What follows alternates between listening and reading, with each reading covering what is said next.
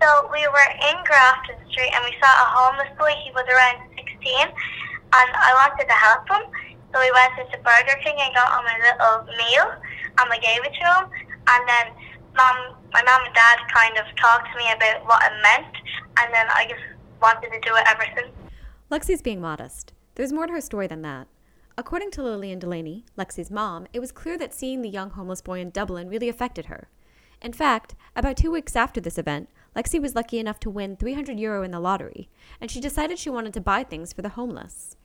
Lillian happened to have a friend who worked for the Inner City Helping Homeless charity in Ireland, so they reached out to the organization to see how they could help. That's when the idea for the yard sale came about.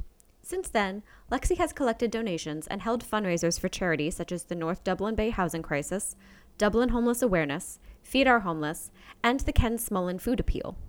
She's even written a letter to the President of Ireland, Michael D. Higgins, to highlight the homeless situation in the country. And all the hard work Lexi's done hasn't gone unnoticed. She was the youngest person nominated for the 2019's Volunteer Ireland Award, and she finished in the top 3. Awfully glad I met you. Cheerio and toodaloo. Thank you. Thank you so much.